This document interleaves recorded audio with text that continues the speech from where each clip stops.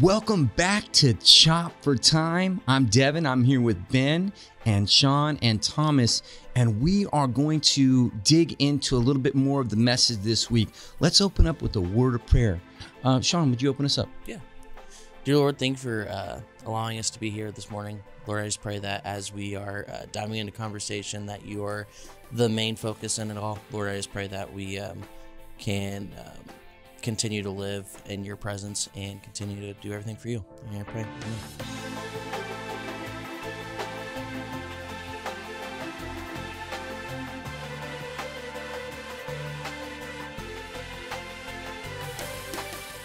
So we're sorry this didn't get out a little bit sooner. This is actually the second time that we've done this. So the first one had some kind of corruption. So we're back because we want to be encouraged ourselves and to encourage you. So if you haven't already, please hit that like button and subscribe button. All right. With that said, wonderful thing. We're in the book of Hebrews and we're looking at entering into his rest, and that's where we need to be. It was a great message this week, convicted about, stuff in my own life, stuff that I was going through, and really, hey, do I want God's rest or do I want to just struggle with this? So that was very powerful. Could you give us a recap of that? Absolutely. Hebrews 4:1-13 starts with another therefore. So it's a connective statement, as we've seen the author just continue to connect through these first 4 chapters. And this one is in particular connected to the statement that they were not able to enter into God's rest. And it was a result of their unbelief. So he's referring to the nation of Israel, the original people who came out of Egypt in the Exodus. All but 2 of them missed out on the promised land.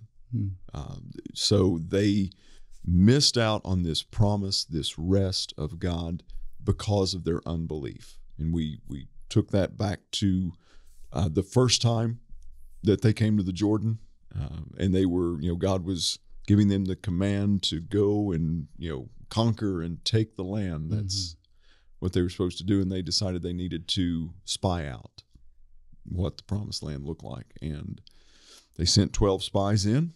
10 of them came back with a negative report of, hey, these dudes are large and we're not, so we don't think this is a good idea. Excuse me. 2 of them came back with a good report. Like, yeah, man, that's true. They're large, but man, this place is great and God's on our side. Yeah. But they decided not to. So it was because of that unbelief, coming off of seeing God's miraculous provision and deliverance out of Egyptian bondage and at the Red Sea and all of these things. And the writer says, you got to be fearful of that, fear falling into that disobedience and that unbelief. And then he starts talking about the concept of rest, mentions 5 elements and times we see rest in Scripture. It's not just when Jesus came and, said, come unto me, all you who are weary and heavy laden, and I shall give you rest. It's not just a New Testament concept. He takes it all the way back to creation, all the way up to the point where he says that there is a rest, there is a Sabbath that remains to this day. That's right. So he's really heavy on this concept of rest and entering God's rest. And make sure today that you're doing what you need to do.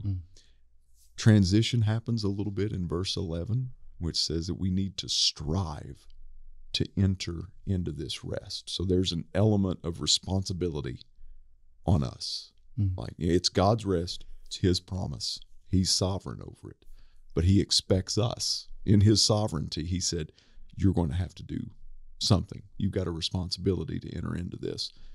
And then it transitions to what seems like kind of out of nowhere, starts talking about the word of God as living and active and sharper than any 2-edged sword and dividing the bone from the marrow, the spirit from the soul. It does this reflection and it pierces us to assess what's in us. And that was just the application from it. Amen. Scripture just led us directly into application that one of the ways that we enter into this rest and enter into this promise is to let the Word of God do its work in our lives. Amen. Good stuff. Good stuff. It was definitely strong points. Let's do some takeaways just from the message. We'll start off with Sean over there. Yeah, I think that last part you said about just that the Bible needs to work within us just to show us where we're lacking or where we need to build our faith to lead us is a big takeaway that I've learned. Excellent. How about Thomas over there? Takeaway. Yeah, there was something you said during your message when you had your sword. I'm a visual learner, so that's the fun part, is having props like that. You said this book may not change the circumstances of your storm, but will change the perspective of that storm, which I just thought was really good. And I think, like, sometimes we think it'd be better to change the circumstances, but when you stop and think about it, actually having the perspective change is probably even more valuable. So I really enjoyed that. So that was it for me. Amen. For myself, two things stood out. To probably get one, but of course, you bring out a big sword. I'm like, yes, So that really. Why wouldn't I? I mean, it says it's a sword. That's a license for a sword. Right? Exactly. I just love that. But in reality, one of the points you talked about rest, even at the multitude, the biggest aspect, they still hadn't reached it. And I was realizing, to me at that point, I was realizing I was struggling with something. There was something going on in my life. And I was like, man, I need to I don't have rest in this area of my life. And I needed some prayer. And that was just a powerful thing for me because, even as Christians, we think we've made it. We think we've done this, I've attained it, but I haven't. And I just so that was something that I needed to have as a takeaway right there. One of the things we want to look at, speaking of the sword of the Spirit and the Word of God, I love that you pointed out that hey, we're going to ask people to get into the Word. This is tantamount. It is the Word of God that we need to look at that does this wonderful thing in our life. So we have a heart principle, HEART. How do we get the Word of God into our heart? 5 different methods. Let's take a look at each one of us. We're going to take a look at some scriptures. Let's start off with Sean, and he'll take us into the first one. Yeah, so the first one's here, and it comes from Romans 10:17. So faith comes from hearing, that is, hearing the good news about Christ. And for me, I think about, as we go on down in Romans, it says, but I ask, have the people of Israel actually heard the message? It says, yes, they have. And then it quotes some scripture from Isaiah. And then 19, but I asked, did the people of Israel really understand it? Yes, they did. For even in times of Moses, God said, and then it's another verse from Deuteronomy. And I think the big thing behind this is, we can hear all the scripture we want. We can hear the pastor speak about this scripture, but if we're not actually taking it and letting it into our heart and let it lead us, that's where it really isn't helpful. It's not beneficial, So for me, I think that's where I struggle. I hear the sermons, I hear the scripture coming in, but it's the allowing it in and allowing it to change my trajectory and change me for a better person. Good stuff. I think that's a powerful statement because James tells us that we should be not just hearers of the word, but doers. But hearing the word of God is so important that we do. But, it is hearing with a receptive heart, not with those, hey, I'm not hearing you, even though it's talking. So I have the E, which is examine. What does that mean? We're just going to say that this means to read. Another way to get God's word in besides hearing God's word is to read. And I love this passage. It's in Deuteronomy 17, where God is talking about the kings of Israel. And I just want to say that the Bible tells us in Revelation that we've been made kings and priests to our God. So it says here, and it shall be when he sits on the throne of his kingdom, that he shall write for himself a copy of this law in a book from the one before the priest, the Levites. And it shall be with him, and he shall read it all the days of his life, that he learn to fear the Lord his God and be careful to observe all the words of this law and these statutes, that his heart may not be lifted up as above his brethren. So I think, here's the important part. We're hearing the word of God. Another way to get it is in just to reading the word of God every day. I'm just examining what it says. Hey, this is what the word of God says. It get another penetration that God has said, hey, hear the word and then read the word. Yeah. Let's go on to the next one. So we're going to analyze the word. We're going to study the word. There's a difference between reading and studying. And this is one that's really close to my heart because as a pastor, as someone who prepares messages, lessons, devotions, whatever throughout the week, every week it's easy for me to get lost in just sermon prep Right. or study and feel like that's enough for me when it's not. I have to have my own reading time, that examining, that just setting down for my own personal edification. But when I sit down not only to read, but to analyze, I have to go at it with a very specific method. And Joshua 1:8, this is a portion where Moses has passed. Joshua is taking over the leadership of the nation. He's like, I don't think I can do this. Right. You know, it's like, I'm not for sure you got the right guy here. And God's encouraging him. Mm-hmm. You know, he's lifting him up. He's like, listen, I've called you for this. You can do this. Verse 8 out of chapter 1 of the book of Joshua says, this book of the law shall not depart from your mouth, but you shall meditate on it day and night, so that you may be careful to do according to all that is written in it. For then you will make your way prosperous, and then you will have good success. So in God's encouragement, he's also going, but part of this strength that you're going to need, do not let the word depart from your mouth. You know, hide this in your heart, meditate on it day and night. And then the following scripture from this is just one that is very familiar to a lot of Christians. Right. Have I not commanded you? Be strong and courageous. Do not be frightened. Do not be dismayed, for the Lord your God is with you wherever you go. But it's right there. Don't let this word depart from your mouth. Amen. Meditate on it. One of the ways, and we'll just throw this out really quickly, it's going to need its own Chop for Time episodes on it. The way that I study Scripture primarily is the inductive study method. And that's basically when you read a passage of Scripture, it's observation, interpretation, application. You observe the historical context. You observe the people it's written to. You observe the person who wrote it. You observe the circumstances. Yes. You know, so you take all of those things and factor them in. Then you interpret it. So you interpret, hey, what would this writer in this context, in this culture, at this time, what was the message they were speaking to the people who were reading it? Mm-hmm. Okay. Then we also have to interpret, how would the people who were receiving this at this time, how would they have interpreted it? Yes. It's a different lens than what we read it through. But then you move on to application, which is, how does this passage apply to me? Is there application in my life? Because, spoiler alert, there are some promises in the Bible that are not for us. What? Right? I know, it's crazy. But, you know, what is the old saying is, I can do all things through a verse taken out of context. You know, so, but there are promises, there are lessons, there are applications from God's word in our life. So, you know, observation, interpretation, application. Analyze the word. Love that. I think it does. I think it would be so exciting for us to come in and each of us take a verse and do that method on it and just kind of show, hey, this is how it happens. This is what I came up with. And so they could get a real good context of what this observation, interpretation, application would be with for that inductive Bible study method. So moving on. So that's the H we had here. E, examine. A, analyze. And let's go to remember. So we'll spin over to Thomas on that one. Yeah, so I think remember sort of encapsulates all of those in a sense, and all of them are required. We're going to read Psalm 119, verses 9 through 11 or 12. How can a young person stay on the path of purity? By living according to your word. I seek you with all my heart. Do not let me stray from your commands. Verse 11, I have hidden your word in my heart that I might not sin against you. Praise be to the Lord. Teach me your decrees. Amen. I think you guys both touched on this, the idea of like not letting the word leave your mouth.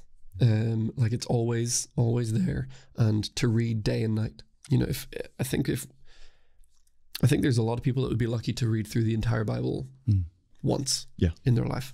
But we're called to meditate on scripture and read it enough times that it is embedded in our hearts. Like we've read it so many times that we know multiple portions of it off by heart. That's why we teach kids all the time memory verses and things that they can remember and that they have in their filing cabinet of the heart to say, okay, I'm going through this. I need to, I need God on my side. I need to know that he's got my back. Well, here's some verses that help me remember that he is good. Even if everything else is falling apart around me, I know because of this verse and this verse that he's good. Yeah. And that only comes with hearing the word, reading the word, and analyzing, examining all of these things and studying, and not just letting it go in one ear and out the other, you know. So I think it's just it's a mixture of all three, but it's like taking those other ones and embedding them in your heart rather than just it being like a one-off experience and just letting it continue. I love the word you said, embedded. You know, David says it, or the psalmist says it, your word I have hidden in my heart that I might not sin against you. And I think of all the treasures that we put in our lives, you know, I mean, we treasure a lot of different things. And so, you know, we hide songs in there and games and whatever it is, movies, quotes, all these things. How about the word of God? Yeah. You know, how about just memorizing, sticking that in there for the later use, you know, that the Holy Spirit can bring it up at that time. So the last one I have is from Psalms, is think. And this was pointed out to me from the book of Psalms, where it says, blessed is the man who does not walk in the counsel of the ungodly, nor stand in the path of sinners, nor sit in the seat of the scornful. But his delight is in the law of the Lord, and in his law he meditates day and night. You kind of alluded to that. The meditation right here was given to me that there was this cow has 4 stomachs, and he takes in, chews the grass up, and then it's called, you know, gets to be cut. It goes down there, he regurgitates it. Sounds sick, but he chews on it again, then goes back and chews on it, and so on and so forth until it's done. And somebody says, this is what we need to do with the Word of God. After we've heard it, after we've examined it, after we've, you know, analyzed it, after we've memorized it, now it's time to think about it and think of that application process, think about the goodness of God. And as we meditate on these things, the Bible says that we'll be like trees planted by the rivers of water that brings forth fruit. It's going to be amazing. I mean, these are the exciting things. This is the promises of God. If we get this into our heart, hear, examine, analyze, remember, and think about it, you'll have a strong grip on the Word of God. It's a whole nother little part we could share with that, but we're just going to move on because we really think that's important right there. Let's do takeaways from right here from the heart, and we'll start over with Thomas. Always just thrown right in there at the last second, you know. I actually, one of the things for me that is the hear stuff. I think it can be so easy. We were talking about this with our youth last night. It can be so easy to just sit in a sermon and hear it and then just walk away. You know, and not let it actually impact our lives. It can be really easy to sort of see Sunday as a club where we get together because that's what we do. That's kind of it, you know. And I think the idea of hearing with like intentionality, or I know like we were talking about this a while ago, like the word shema in Hebrew, to listen, is also the same word for obey, you know. So like it's supposed to be the same thing, listening and doing. Amen. Same thing. And I think that's a real challenge, you know, to you know, especially like when, you know, if we're running cameras or doing stuff during a service, it can be much harder to pay attention and listen closely to the sermon and let it impact us because we're focusing on, well, I might have fallen behind Ben a little bit there while I was tracking him with the camera. But that's not an excuse because I think we're above being able to do this and listen at the same time. Amen. So... Yeah. And I would personally rather them fall behind where I'm standing and let the word of God penetrate their hearts than keep on me. Nobody wants to see me. Amen. Hey, you didn't have to amen that. It's true though. Anyhow. No, we'd be lost. Sean, what about takeaway from the heart? Yeah, I think just that entire method is just such a powerful one.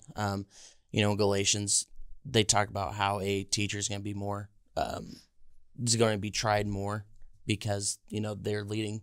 But also this method is a way for us to be able to foolproof our methods. You know, it's a way that if we do get a false gospel presented, it's nope, that's not right because I've heard it, I've read it, I've analyzed it, I've repeated all this, you know. I know this is not right. So. Amen. I think my takeaway is just, you know, I say that I love the Lord, you know, and I mean, we say that we love him because he first loved us. And if I love somebody, I want to get to know them better. I want to hear them. I want to listen. You know, it's the same thing in developing a relationship. You want to call, you want to talk, you know, and this is the way that God has communicated to us, is through his word. And to understand him is to understand his word. It doesn't, not the complete revelation, but it is a specific revelation that God has given to us. And to dig into that is really to get to know him better. If you say you love him, we should all spend time in his word even more. Ben? My takeaway is going back to the initial conversation, the H, at hearing the word of God. My mom went through an ordeal back before the turn of the year, back in the end of fall, and she was in the hospital, and I was doing a lot of updating on social media from my account, and my mind goes back to the people that just like, I would just wish I could hear God. You know, we've talked before, it's in the history of mankind. I mean, we see instances of it in the Bible of where God audibly speaks, but over the span of those thousands of years, it's not really a regular occurrence for people to hear the audible voice of God. He can, but this story reminded me of how important this book is, because once she got home, my mom said, I want you to sign into my Facebook. I want you to write something and post it and just update everybody. Just this, you know, this massive post, basically, explaining everything. So I did. I signed in. I wordsmithed something and put it out there. And I had so many people that would come up to me and say, hey, we saw your mom's post. You wrote that, didn't you? I was like, yeah, I did. How'd you know? They went, well, it sounded like something that you would write. They said, once we started reading that, we could actually hear your voice saying those words. And that just reminded me, is like, we have God's voice in our hands right here. And if we read this, we can hear the voice of God, because the author will always put their own inflection, their own style, their own heart into what they write. And that just really gave me a new appreciation, a greater, deeper level of appreciation for this word, hearing his voice in his word. Amen. Good stuff right there. Well, we just want to say thank you for joining us. If you have any comments or questions, please write them below, and we will talk about those or answer those. If you want to reach out to somebody here at FCC, it's fccgrayson.com, or you can call us online. If you don't have a home church, please, we just encourage you to come make FCC your home church. We would love to grow in the grace of God together. With that, we'll just close out in a word of prayer. Father, we just give you thanks and praise. Lord, thank you for your word. Thank you for the promise of your rest. And thank you for what your word does in our life to bring us into your presence. We thank you that you've specifically given us this revelation that we can hold in our hands, that people would just love to have, Lord God. And we just ask that you would give us a hunger and a thirst for your righteousness through it. We ask this in Jesus' name.